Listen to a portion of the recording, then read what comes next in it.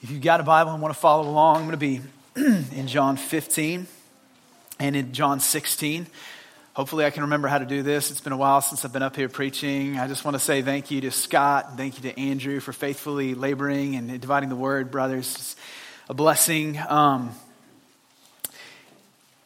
15:12 through 16:3 is our text this morning, and we're midway through Jesus' farewell discourse. And for those of you who may be kind of just dropping in, the farewell discourse is Jesus' kind of final parting words to prepare his people that he's been investing in, that he has been pouring into for the last 3 years. And he's just pouring out his heart to them before he departs.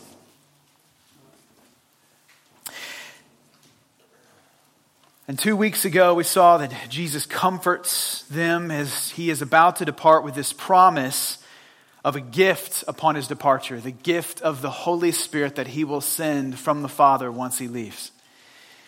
And then last week, we heard what this gift means for us. It means that though Jesus is going away in body, that we can still abide in and with Christ, him with us and us in him through this gift of the Holy Spirit.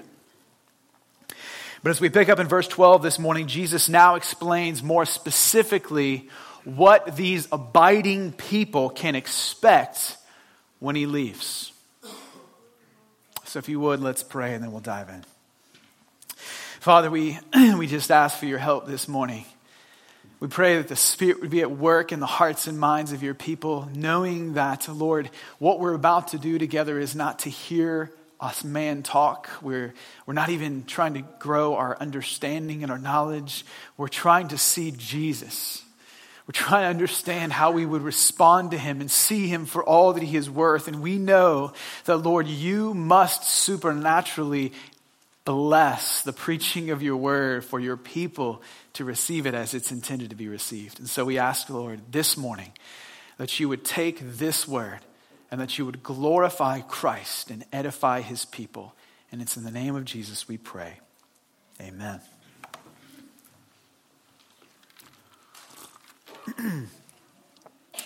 For those of you who don't know, me and Pastor Andrew are teaching a parenting class during our Grow class. And so I've been thinking a lot about parenting over the last few weeks. And one lesson I've learned as a parent that I wanted to share with you this morning is the importance of setting a clear expectation for your children, right?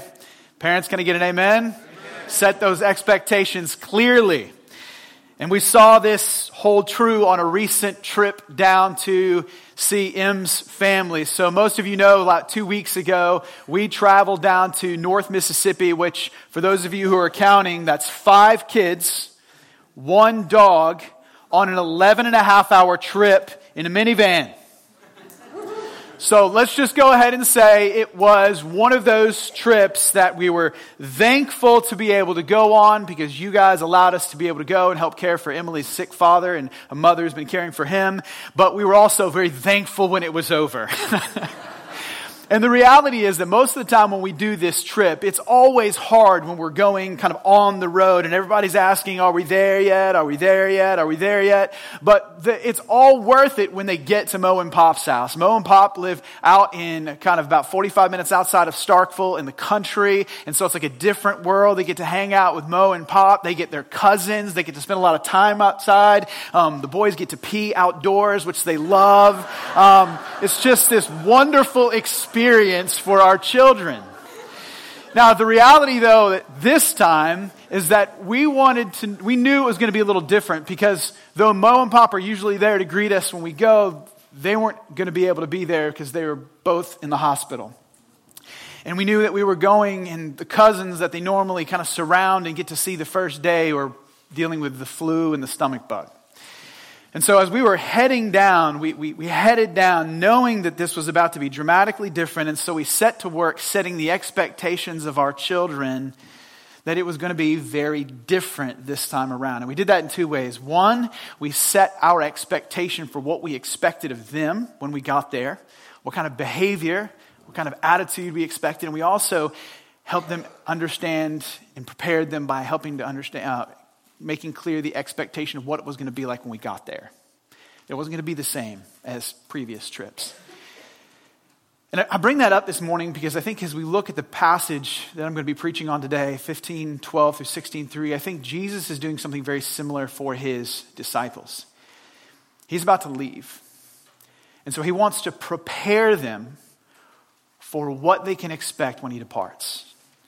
And he does that in two ways, both by preparing them, by telling them what he expects of them and the way they are to love one another, but also to prepare them by telling them what they can expect from the world.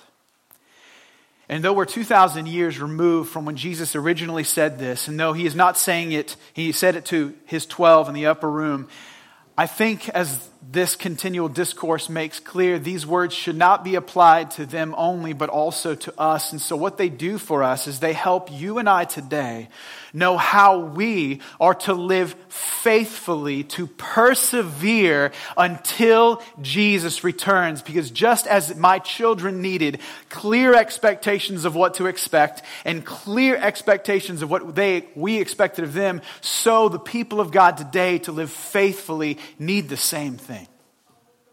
And so that's what we're going to do this morning. Our sermon only has two parts, and we're going to talk first about what Jesus expects of his people, and then we're going to talk about what Jesus expects for his people. But to begin, in verses 12 through 18, we're going to talk about what Jesus expects. Jesus expects you, as his followers, to love like he loves you. To love like he loves you.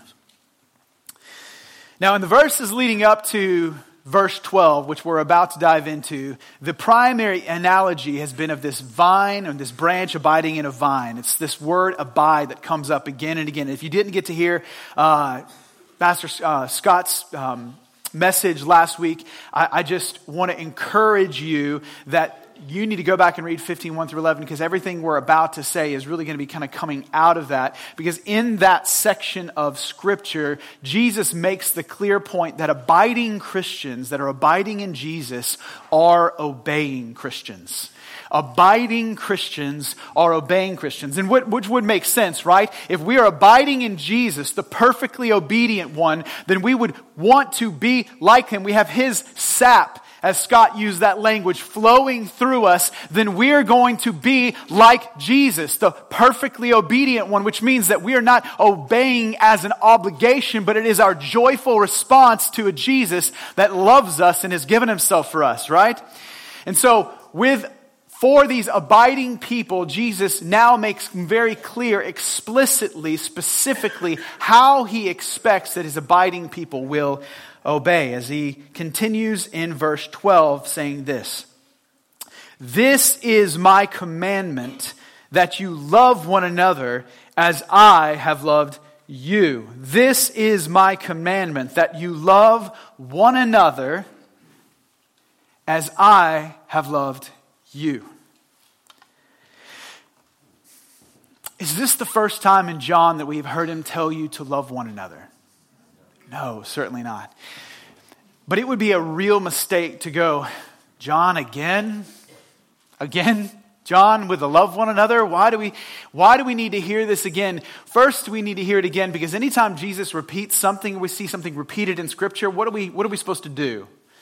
When I repeat something to my kids 3 times, it's because it's important. When we hear the same words, the same command of Jesus over and over again, it is because it is important. But specifically where it's placed right here, there's a couple of very significant things about this command. First, because I think it gives focus to our beating. So if you look back a few verses, you'll notice that Jesus had made the point that if you love me, you will obey my commandments, with S at the end, right? Commandments, plural, because we know that in Scripture there are lots of commands, correct? Right? How many of you are awake? Let me hear it one time. Are there more than one command in Scripture? Yes. Thank you very much.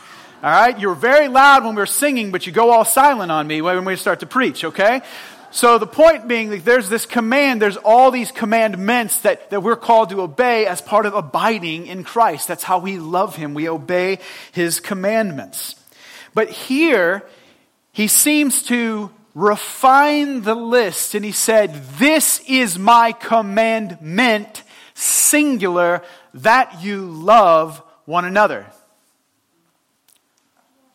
It's almost as if, and he doesn't say this explicitly, Jesus is saying that the way you sum up my commands to you and the way that you show your love for me, because he is commanding it, so we'd obey in love, is by showing that kind of love for other people.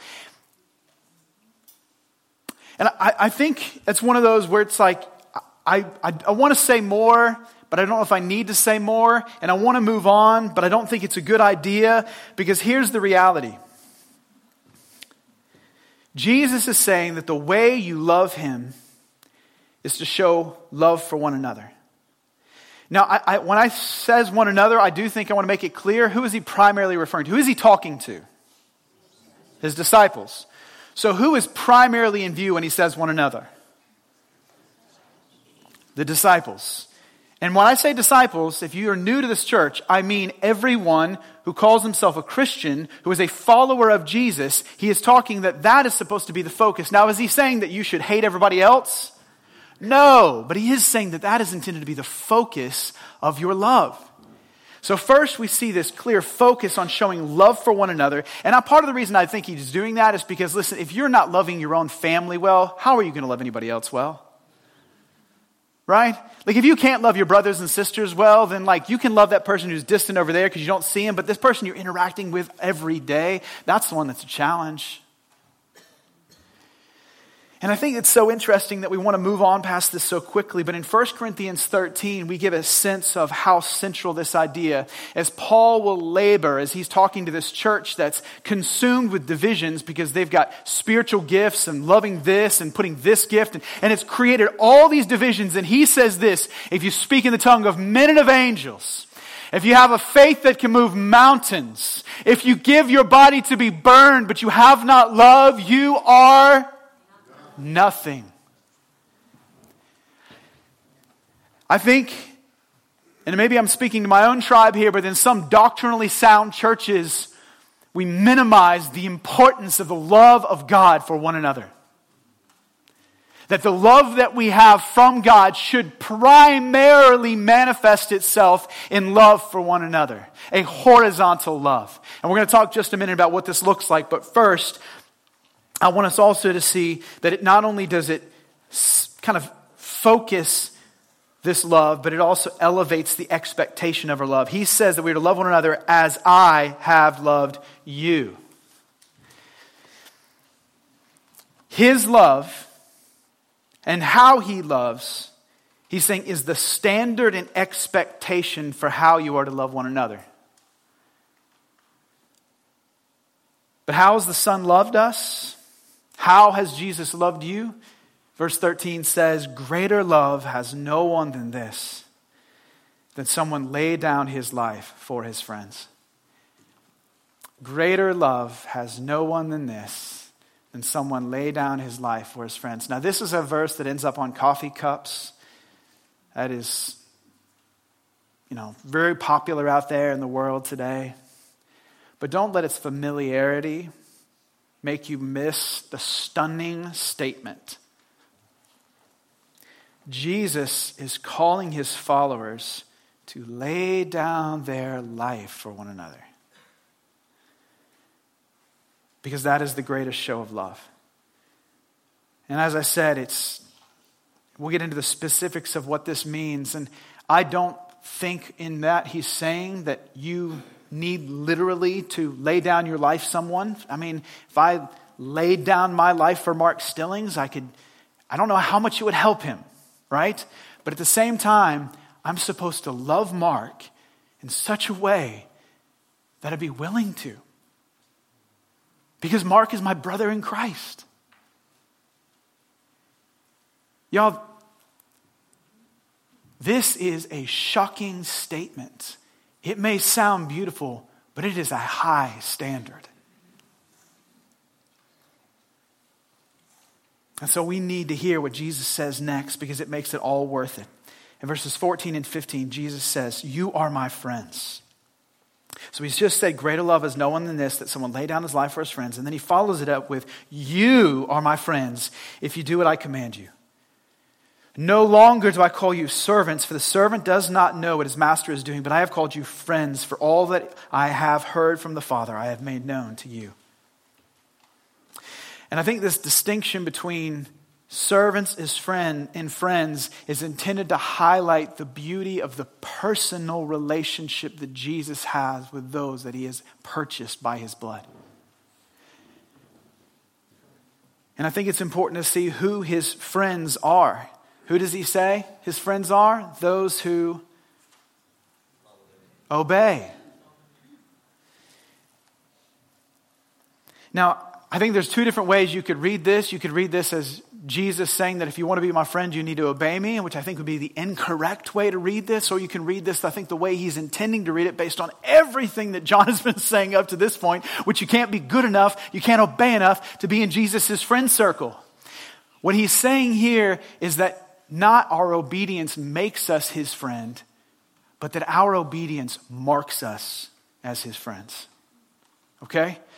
Our obedience does not make us his friends. Our obedience marks us as his friends.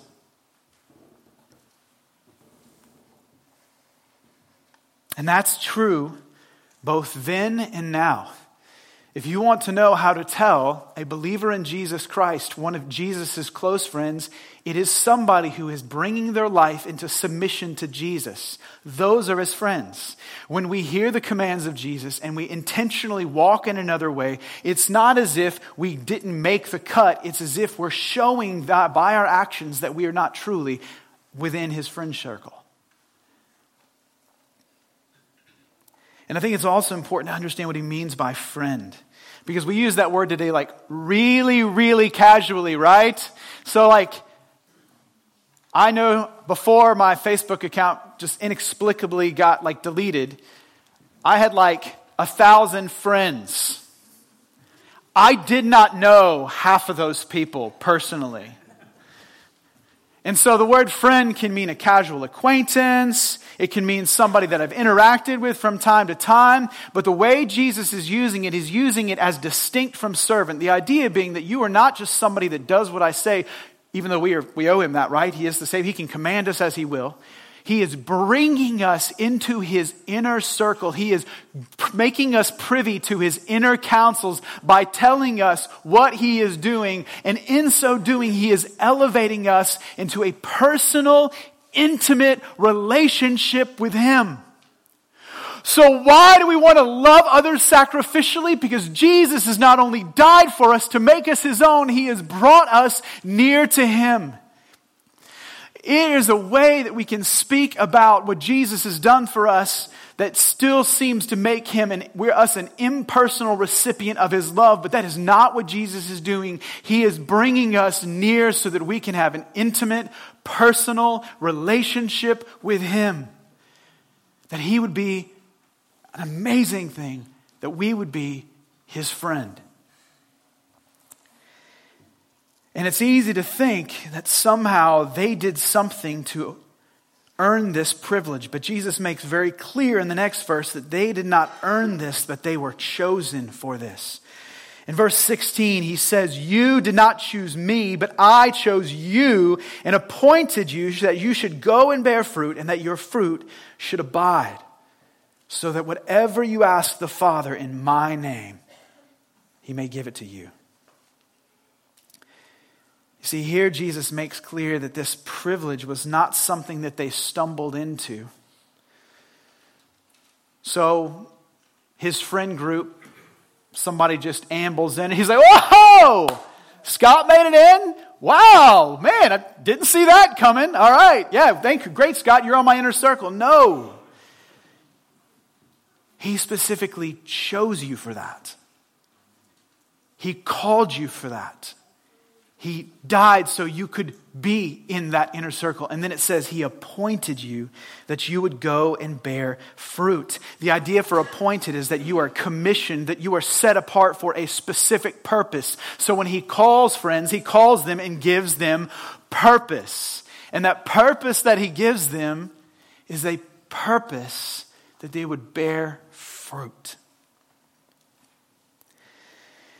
And so Jesus, after calling them to this high call, this high love, he gives them all of these reasons to want to obey that, to desire that, because they have been loved with a perfect love, a sacrificial love, a love that has brought them and made them intimate acquaintances with the Son of God. And why is he saying all these things to them right now? Well, verse 17, he hits it again. He says, "These things I command you, again, so that you will love one another." He says it again. In other words, as Jesus is leaving, he makes clear that what he desires and what he expects for his followers is that they would follow his example of sacrificial love for one another. That the Jesus who left 2,000 years ago, in his absence, expects that the people he left behind would be marked by a sacrificial love for one another. 1 John 3:16 says this, "By this we know love, that he laid down his life for us, and we ought to also lay down our lives for others." Now, I want to do, just for a few moments now, is just to get very practical with this. Because one of the hardest things about talking about love is everybody's like, yes, we should love one another. Everybody knows that. Random guy on the street knows that. I did not need to come into this room to know I was supposed to love one another.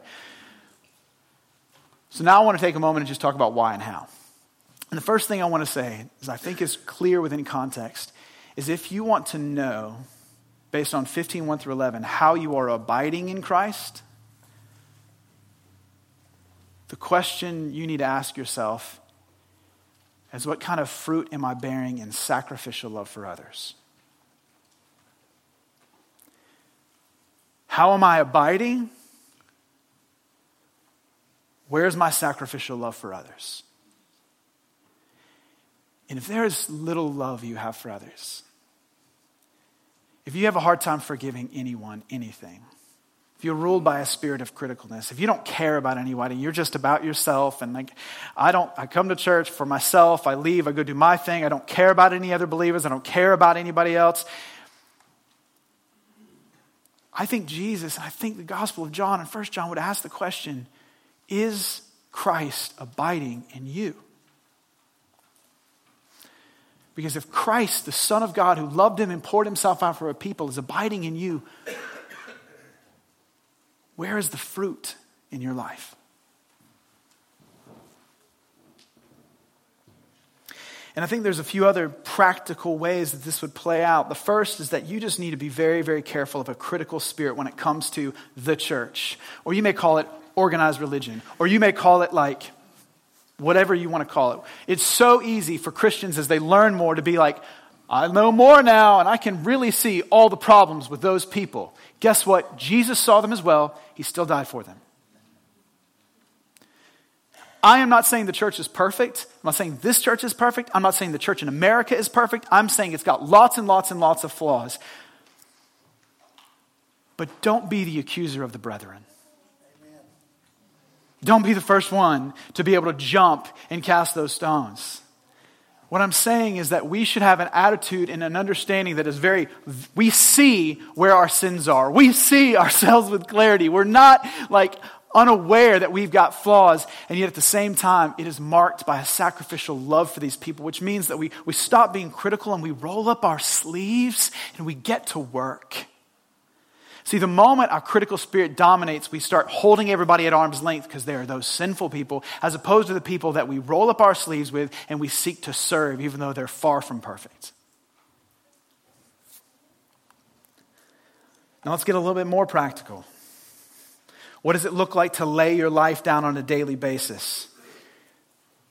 I don't think it's a godly thing for you to just throw yourself into oncoming traffic for Mark. I love you, Mark. I'm going to throw myself into oncoming traffic. Mark, you don't want that, do you? Mark, right? Right. Thank you. All right. I was really nervous there for a second. All right. Mark does not want that either, okay?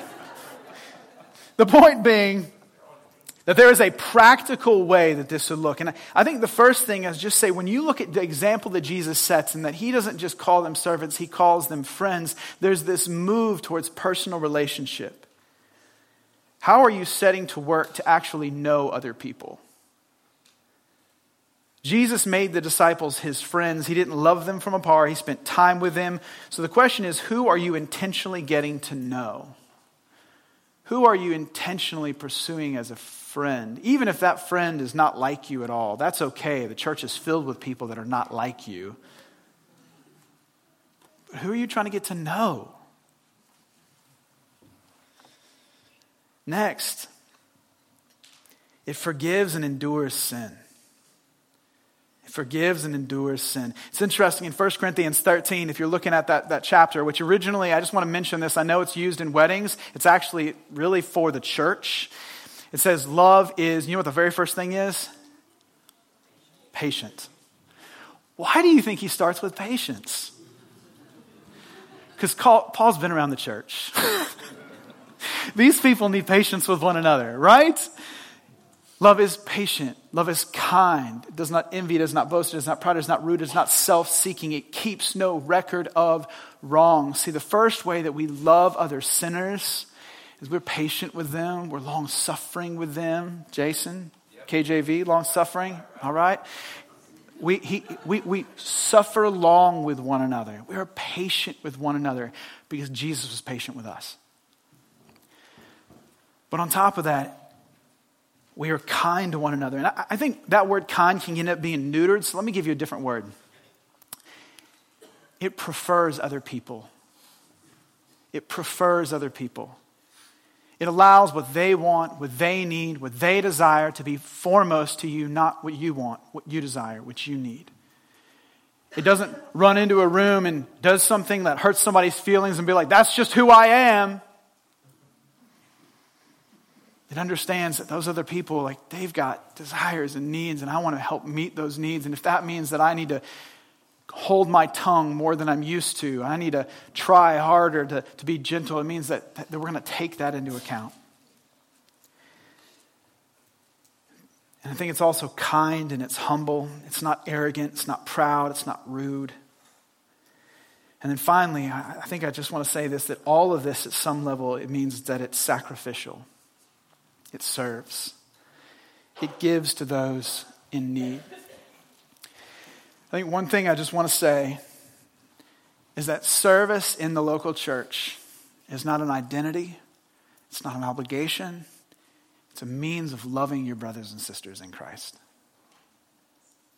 It's a means of loving them. Any other motivation is pride. Any other motivation is wrong. But when we love one another, we should want to serve one another. 1 John 3:17 through 18 says this, but if anyone has the world's goods and sees his brother in need, yet closes his heart against him, how does God's love abide in him? Little children, let us not love in word or in talk, but in deed and in truth. I was talking with some brothers this week, and I was just right. We have some people in this church that have legitimate financial and physical needs. If you have capacity, I want to encourage you to want to meet those needs. And then I would say that all of us have things that our brothers and sisters need, and that part of the way that we walk in the love of Christ is by sacrificially giving of our time, our talents, and our treasures for their good. Sometimes I feel like we can talk about service as like it's just this grand obligation. You're supposed to serve one another. You know why you're supposed to serve one another? Because that is what love looks like.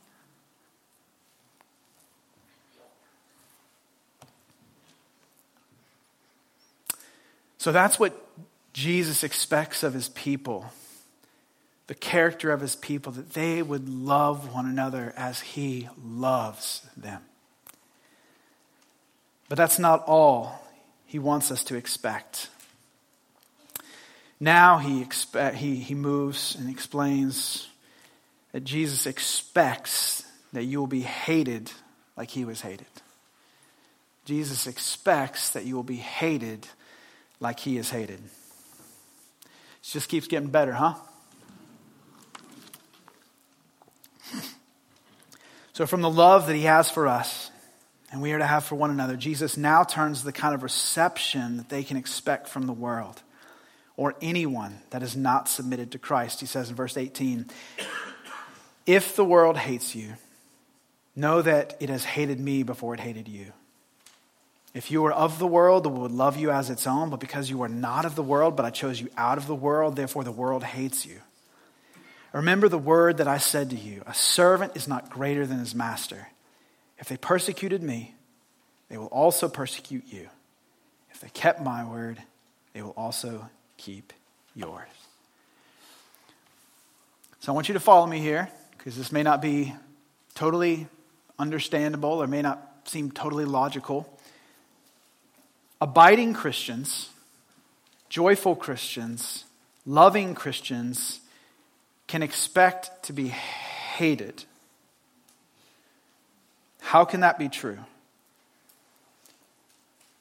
Because the Jesus that is abiding in us, the Jesus that should be evident in our lives, that is proclaimed upon our lips, the world hates.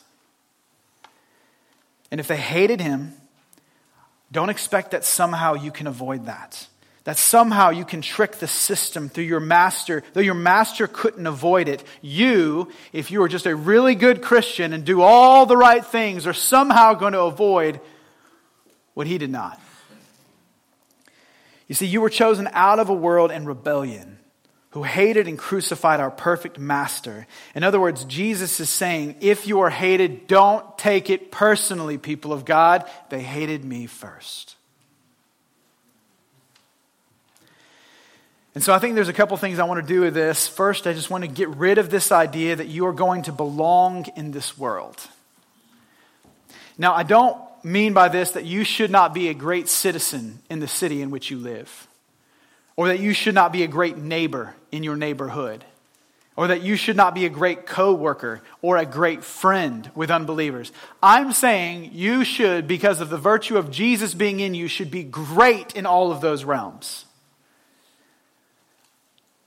But you need to recognize at the same time that if the Jesus who called you out of the world to himself is different from the world, then you are not of the world, and so you cannot expect to be accepted and loved and at home in the world. Makes me think of just a few articles recently I read where 6 reasons our culture is turning from the church. Y'all, I could write an article that's like 36 reasons the culture is turning from the church. And by that I mean like places where we're imperfect. But here's the thing that they don't often come to recognize in these articles is that if you were living perfectly for Christ, you were a perfect representation of Jesus. The world would still hate you. Because the only thing that they would see is the Jesus that they have ultimately rebelled against. Because next, Jesus says this. In verse 21, but all these things they will do to you on account of my name, because they do not know him who sent me. If I had not come and spoken to them, they would not have been guilty of sin, but now they have no excuse for their sin. Whoever hates me hates my Father also. If I had not done among them the works that no one else did, they would not be guilty of sin, but now they have seen and hated both me and my Father. But the word that is written in their law must be fulfilled. They hated me without a cause. There was no reason they should hate Jesus. They hated Jesus because they hated the Father. Why does Jesus expect the world will hate his fathers? Ultimately, because they neither know nor love the Father. And I think this is especially significant because remember who he's talking to. He's talking to unbelieving Jews. He was talking to religious people. He was talking to synagogue attending people. He was talking to people that had given a good chunk of their lives to know the Torah. And yet he says to them very clearly, you hate God. You don't either know my Father and you don't hate him because you have rejected me. And remember, Jesus throughout the Gospel of John has gone to great pains to make this point clear. If you know and love me, you know and love the Father, because I am his word. I am an exact imprint of his nature. I am God in the flesh. And so if you don't like me in the flesh, you don't like the God that you can't see.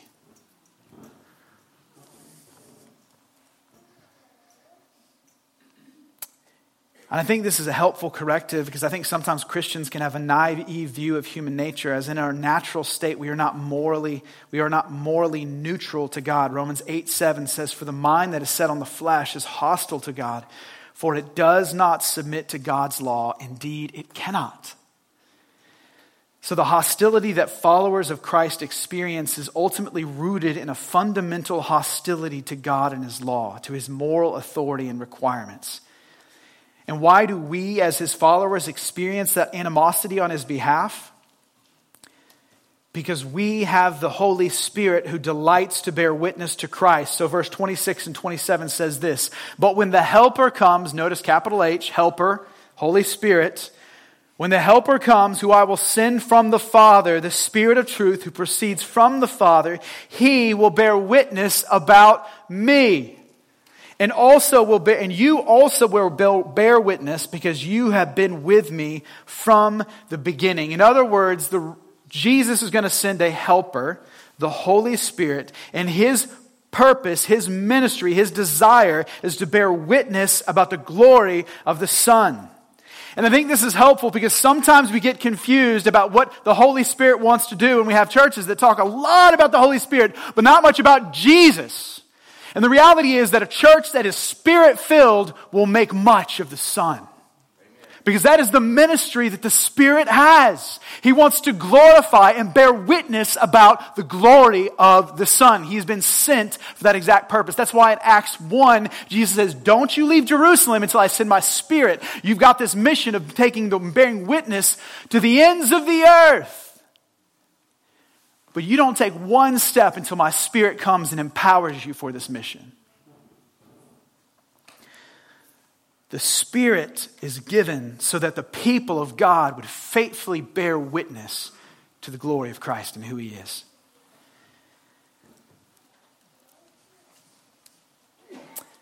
And I want to make maybe one side point here, just was hitting me this morning. Some of you may be going, "No one hates me."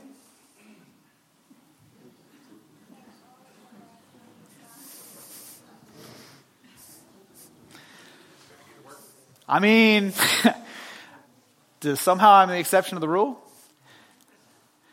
I want to make two kind of clarifying statements. One, they didn't hate Jesus at first either. Okay? It took time. It took exposure.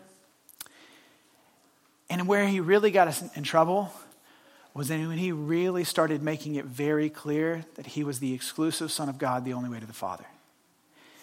And so sometimes I think part of the reason that Christians aren't hated because Christians aren't bearing witness to the Son. When we bear witness to the Son, there will be a cost. If we keep it quiet and we're just good, moral Christian people who don't tell anybody why we're so moral, who don't tell anybody, I think you're going to get along all right. But when the Spirit of God comes in us, he yearns for the Son of God to be made glorious. And so we want to bear witness to what he has done and who he is. And there's going to be a cost for that.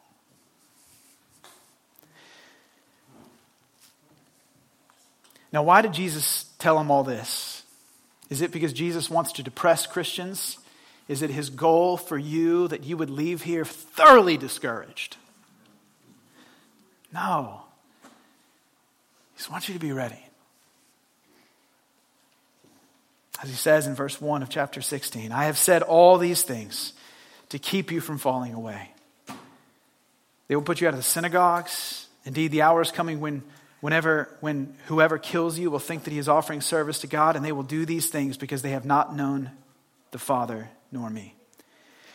In other words, Jesus wants us to expect this reaction, not because every day of our life is going to look like people throwing bricks at us and hating us, because that's unrealistic, okay? But he's just saying that if you are never ostracized, there's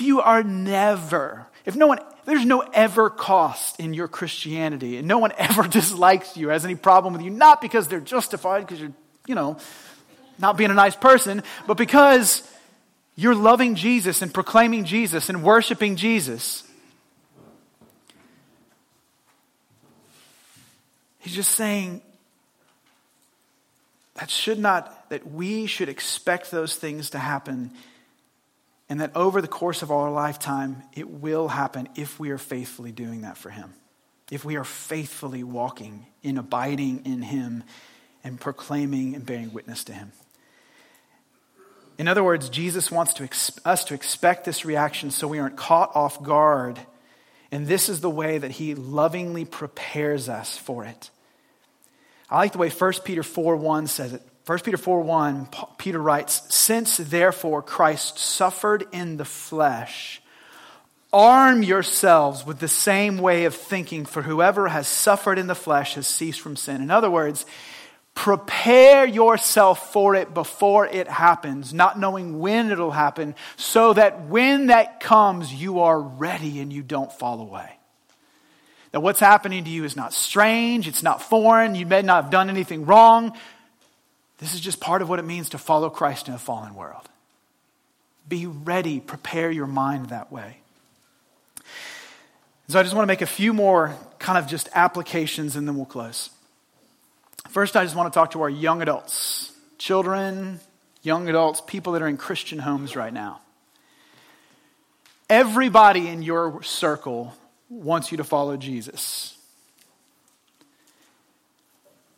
There will be a cost one day when no one around you will want you to follow. The question that you need to ask yourselves is Jesus worth it? Because Jesus comes, even though he offers the world and he is the greatest treasure, he comes at a cost. And if you are only willing to serve Jesus around a bunch of people who want you to love Jesus, that is not what following Jesus will look like, and you will not continue to follow him once you enter into the world. And I also want to speak, if there's anybody here who is still on the outside of Christianity, you used to be a Christian, you thought about being a Christian, you've been religious your whole life. Following Jesus is an all-encompassing call. It'll demand your life.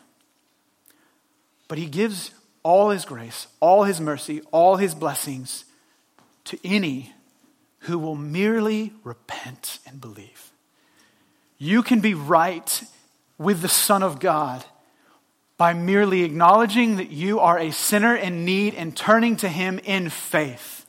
You don't bring anything to the table, as we just sang, empty in my hands. Nothing in my hands I bring, simply to the cross that I cling. You will give nothing, you will earn nothing, you gain nothing, or you bring nothing to Jesus. But if you come sincerely seeking, desiring him to save you, he will do it. And then he will give you all that you need to be able to persevere with him, regardless of what the cost is. You're not expected to have what it takes. He is going to give you what it takes. And he makes himself available freely to any who would repent and believe. And my final word, just of warning, just to more experienced Christians who've been walking with the world, please do not neglect the consistent influence and manipulative power of the world that hated Christ. James 4:4 says, "Do you not know that friendship with the world is enmity with God?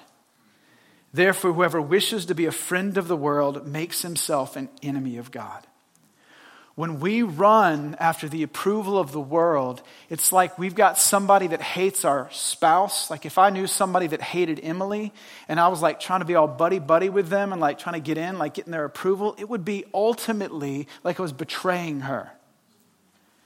And I think sometimes the way we treat the world is very similar. Though Christ has died for us, he has loved us, he has cleansed us, he is not expecting perfection, but he is drawing us to himself.